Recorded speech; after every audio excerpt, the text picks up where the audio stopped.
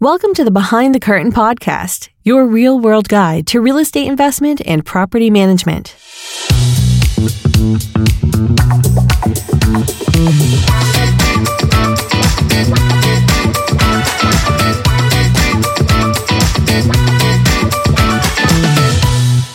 Welcome back to another episode of Behind the Curtain podcast. I'm your host, Brett Bernard, and today we brought back Tina Tallarico. I'm Tina Tallarico with Capital City Mortgage. I'm a commercial loan officer. I've been in the financial industry for 27 years now.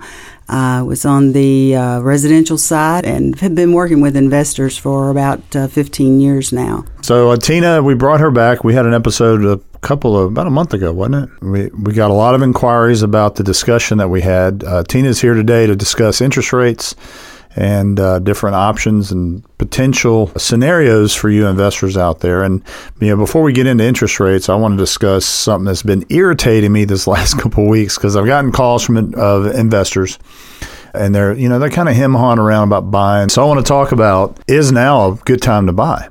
I get that question from a lot of people. They're like, well, should I be buying now? But interest rates are 7.5% to buy an investment property. Let me put it to you this way. In May, June, July this past year, I sold more real estate in those 3 months than I did all the previous year.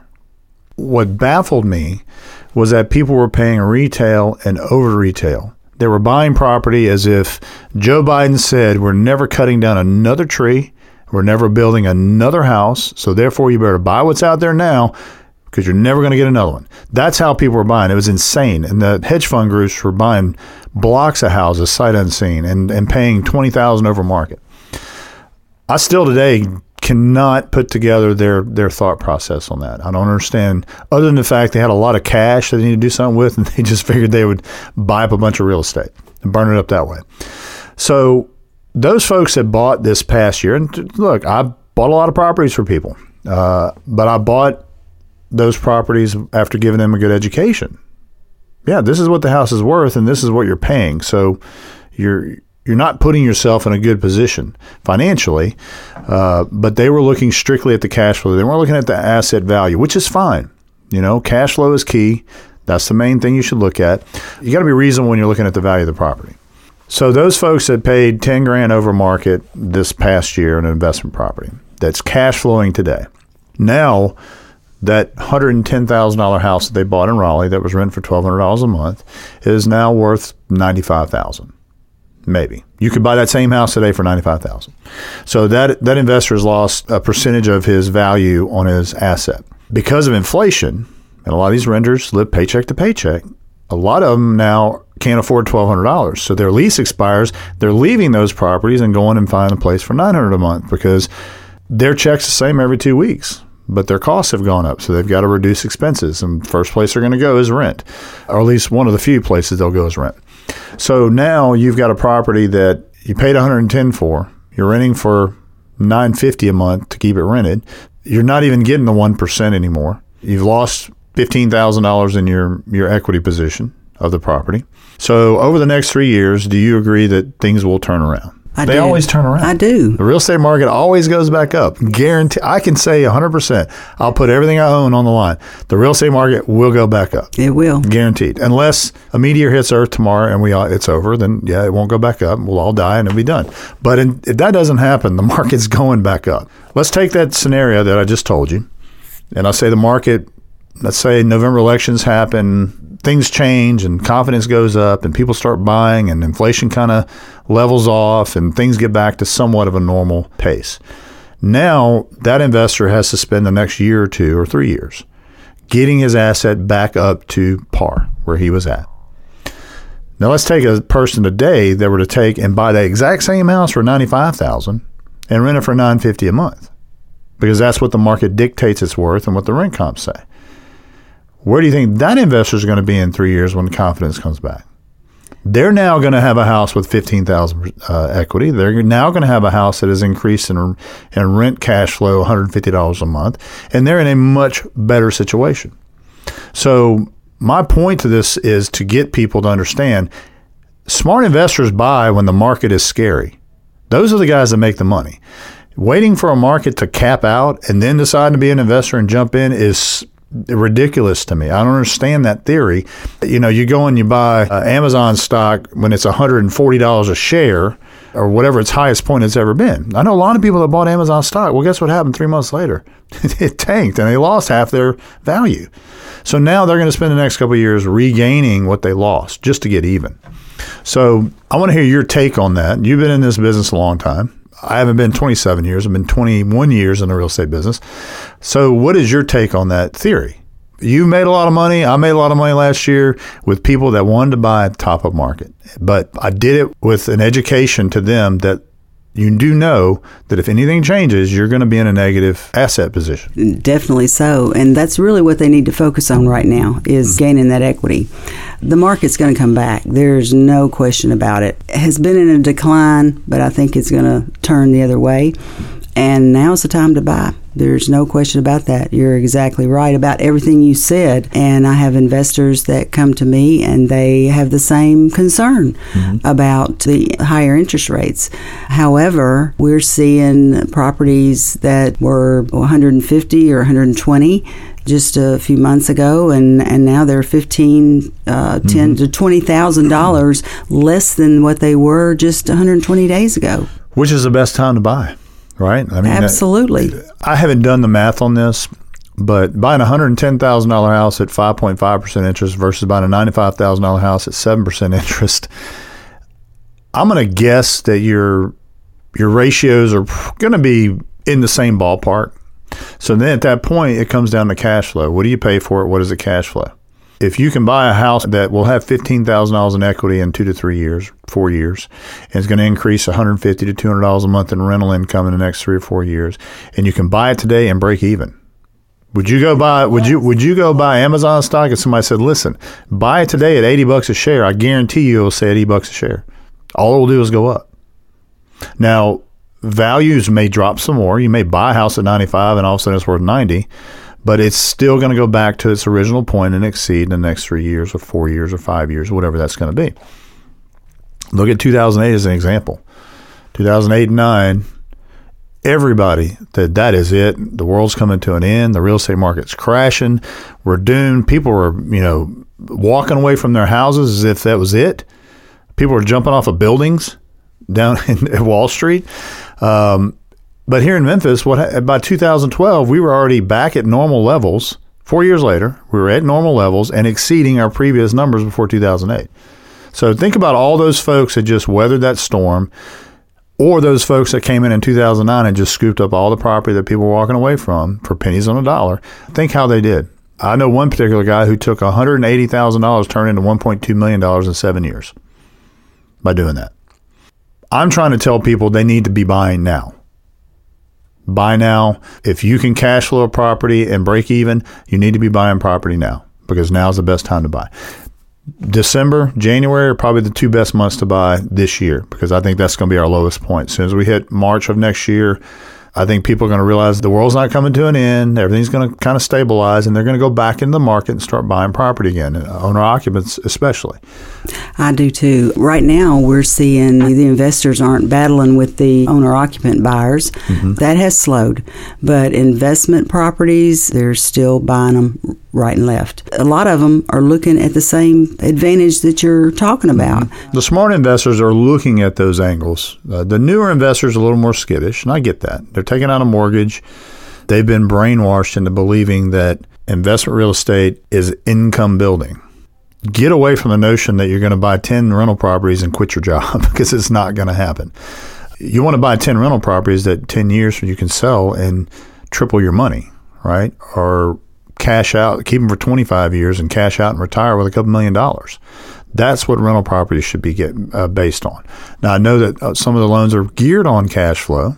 What's the loan that you mentioned it to me? I can't remember the acronym for it. It's DSCR, which is debt service ratio. I want to talk about that loan because that intrigued me. You mentioned something to me about it. I did a little research on it. I'd never heard of this loan before. But this may be an opportunity for these young investors who are nervous about the market to do something like this or possibly do an interest-only loan to create the cash flow they want even in a bad economy. That's correct. Or we're offering 40-year terms. We've always offered 40-year terms for a long time. However, they're more popular now than they were before. And you can always refinance. I mean, you can always refinance if you want to go to 15 or 30 years and you're not comfortable with 40. Refinance is an option down the road. Also, what I'm seeing is, once these investors are building some equity in the properties, they're refinancing them, taking out some cash, using that money to go purchase more properties, growing their portfolio. With the DSCR loan, we don't ask for tax returns, W-2s, pay stubs. We don't use a debt-to-income ratio on any of our loans. We specifically look at the property investment potential solely. We don't look at the investor's personal income. We ask for a bank statement just to show that you have the funds to close. But other than that, we really don't ask the investor for any personal documentation. It's all about the property, all about the investment. I have investors that have recently bought 3 or 4 properties and they can't get a loan because they have to debt ratio. You cannot use that rental income until you filed it on your tax returns. So if you do a 40-year loan and your payment's $495 a month, whatever it is, I believe to answer Richard's question, you could pay $800 a month on the principal balance of the loan and pay it down faster. Absolutely. But then all of a sudden you have a month where cash flow is tight and you can't make a double payment, make a single payment. I like that idea because you're kind of in control of your cash flow. You decide how to use the cash flow. Me personally, I'd pay the loan down in 20 years, or I'd run it for 3 to 4 and then refinance it into something a little more suitable. But a 40-year amortization, I don't know if you can get any better than that. That'll negate the increase in interest rates currently, I think, when it hits your cash flow. That is true. And there's really no disadvantage. I mean, even if you do a 30-year loan, you're not going to stay in that 30-year loan long term. I hope not. For the most part, they're refinancing or selling in 5 to 7 years, sometimes 10 years. We see some of them keep them 10 years, but 5 to 7 years, they're out of that loan. Right. So, right. Yeah. Now, is there a prepayment penalty at 40-year? Yes, there is. They go. I typically quote it 3 years. They go up to 5 years. You can reduce it to 1 year. So you got a 40-year amortization. You keep the house 5 years. It increases 25%, and then you flip it, make some cash, turn around and buy another property. I mean, it like you said, 5 to 7 years is the average term of a holding of an investor. I've got folks that have held property for 20 years. They're paid for and they've got a significant asset sitting there. They paid $30,000 for a house. We just did one for between our title attorney and one of my investors. He bought 7. I think he paid over the last 10 years. He acquired those properties and probably paid $35,000 a piece. So he probably had all in $250,000. We just sold him for $470,000. So he doubled his money in literally 7 to 8 years. With these loans, you can buy as many properties as you want. There was a time, where Fannie and Freddie they have a cap at 10 properties is the max you could buy. So then what they do is they open an LLC and buy 10 in the LLC, then they buy 10 in their personal names. But what Tina was saying was that the particular loan product she's talking about, there is no cap. You can buy 100 properties. You can buy 1 million properties. There's no cap to how much money you can borrow as long as you can show financially you can support the loan and the debt service. And a lot of investors cannot support that with their tax returns or even the rent that they're claiming on their tax. So basically, if I want to buy 30 properties tomorrow and they're all renting for $1,000 a month and I use the debt service loan, I'm going to be able to show $30,000 towards servicing that loan. Correct? That's correct. Simplistic as it is. That's so correct. That gives you the ability to buy what you want. As long as you've got, a decent credit score and but you don't ask for income. No income. No income whatsoever. What is the credit score requirements on that? On the DSCR, we can go down to 680 on those. Huh. Over 700, the terms are better. More favorable? Mm-hmm. What's the interest rate running on that? The interest rates are running anywhere from 7.5 to 8.25. So you got to make sure you can cash flow these, at least break them even. In a nutshell, that loan to me sounds like something that, as long as you have a decent credit score, you show the income to service the loan, they're going to consider the cash flow of that property as a deciding factor on whether you can get that loan or not. Is that correct? Or are you saying you have to file it on your taxes first before you can use that income? No, you don't have to file it on the taxes. What we do is we use the market rent. If the property is currently leased, we can use the leased rent. And you attribute that to their ability to support the loan. Right, to support the payment. That's correct. 1% is the norm. Would you want to, at least cover the payment, taxes, and insurance? They need to show $1,000 a month income. When you say 1%. 1%, which means the rent versus the note, taxes and insurance. Gotcha. So it needs to be a break-even situation.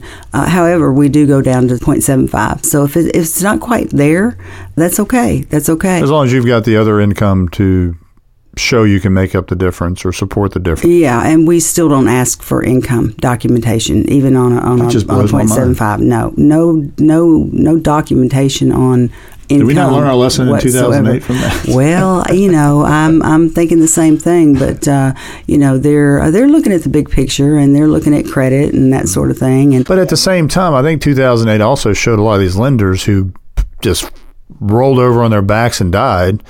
That if they'd just hung in there for a couple of years, or at least taken these assets back and sold them, they would have survived.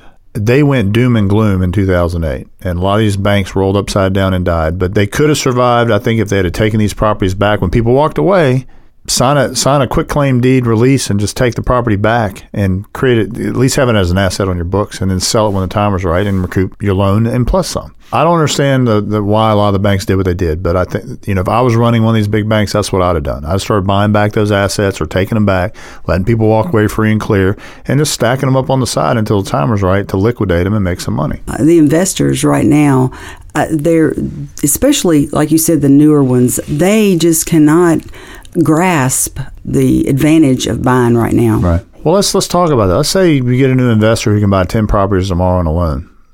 Average investor, when they've got a mortgage, wants to produce about $200 a month in free cash flow after your note, taxes, insurance, and whatever else. But out of that $200, you're going to spend at least $100 of that on maintenance and whatever. So the reality is going to be $100 to $150 of property positive cash flow.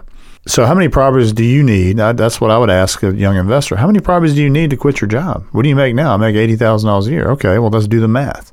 But you're going to need 72 properties in order to equal your current income at those numbers if you're taking out mortgages. So if you're listening and you're a new investor, get away from the cash flow theory. That's the dumbest theory in the world. Investment real estate should be about asset building. You don't buy stocks in the stock market for income. You buy stocks, you put money in a 401k to let it grow for retirement. You got to view real estate as the same thing. That's the only way you're going to do well in this business. That's true. I'm working with an investor now, and he's buying 36 properties, and he's been doing it a long time. And so he knows the advantage of buying right now, why prices are down a little bit. He'll turn around and he's going to rent all of them. However, a few of them have some pretty good equity in them right now, and he'll rent them for a year or two, turn around and sell out which ones he can make the most money on, take that money and turn around and purchase more. However, the majority of them he'll keep long term. So obviously, and he's been doing this a long time, so he understands the advantage of buying right now. Tina, how can people listening get in touch with you? I can be reached at 901-826-7218. Be reached anytime at that number. And I would encourage you, if you're considering buying real estate, number one, call me, Brett Bernard at EPM Real Estate, 901-692-7401. I've been in an investment game a long time. I've been a real estate developer. I've owned my own rental properties. I've owned 41 at one time.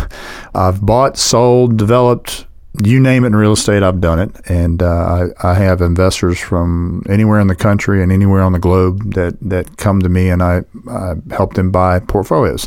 And 9 times out of 10, I send them to Tina when they need a lender, because Tina has got a basket of loans and ideas to help people out. You're not a one-stop shop. You don't have one program that if it works, it works. If it doesn't, it doesn't.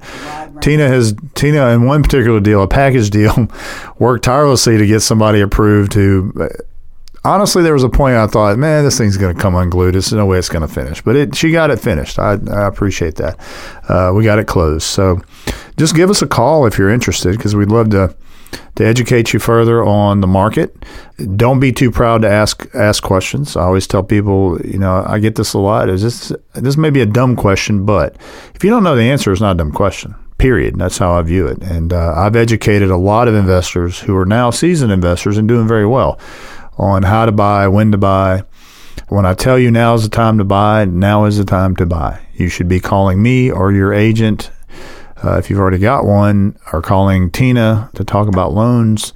And you should be buying today, because unfortunately, if you bought in July or August, the chances of you actually getting positive in the next 2 or 3 years is slim. But if you buy now, the chances of 2 or 3 years of you gaining is very high. I guess the main point I want to make is there's all kind of opportunities for young, new investors to still be buying today. If you're concerned about cash flow, if that's your only reason to buy, then look at an interest-only loan that you can refinance when the market changes. Look at a 40-year amortization, which Tina discussed, which will help create that cash flow you want until things change and you can refi and increase your cash flow. There's no reason not to buy today. There really isn't. So you should be in the market buying. If you're not, if you're going to wait until the market turns around in the next couple of years and buy at the top of market, I feel for you, but you should call me and let me educate you, and let's discuss why you're doing that, because I truly believe now is the time to buy. Thank you for listening to Behind the Curtain Podcast, your real-world guide to real estate investment and property management. Be sure to subscribe at BehindTheCurtainPodcast.com. And if you'd like to learn more about Enterprise Property Management's real estate services, please visit us on the web at EPMRealestate.com. This has been a Sound Ideas Group production for Enterprise Property Management, Inc.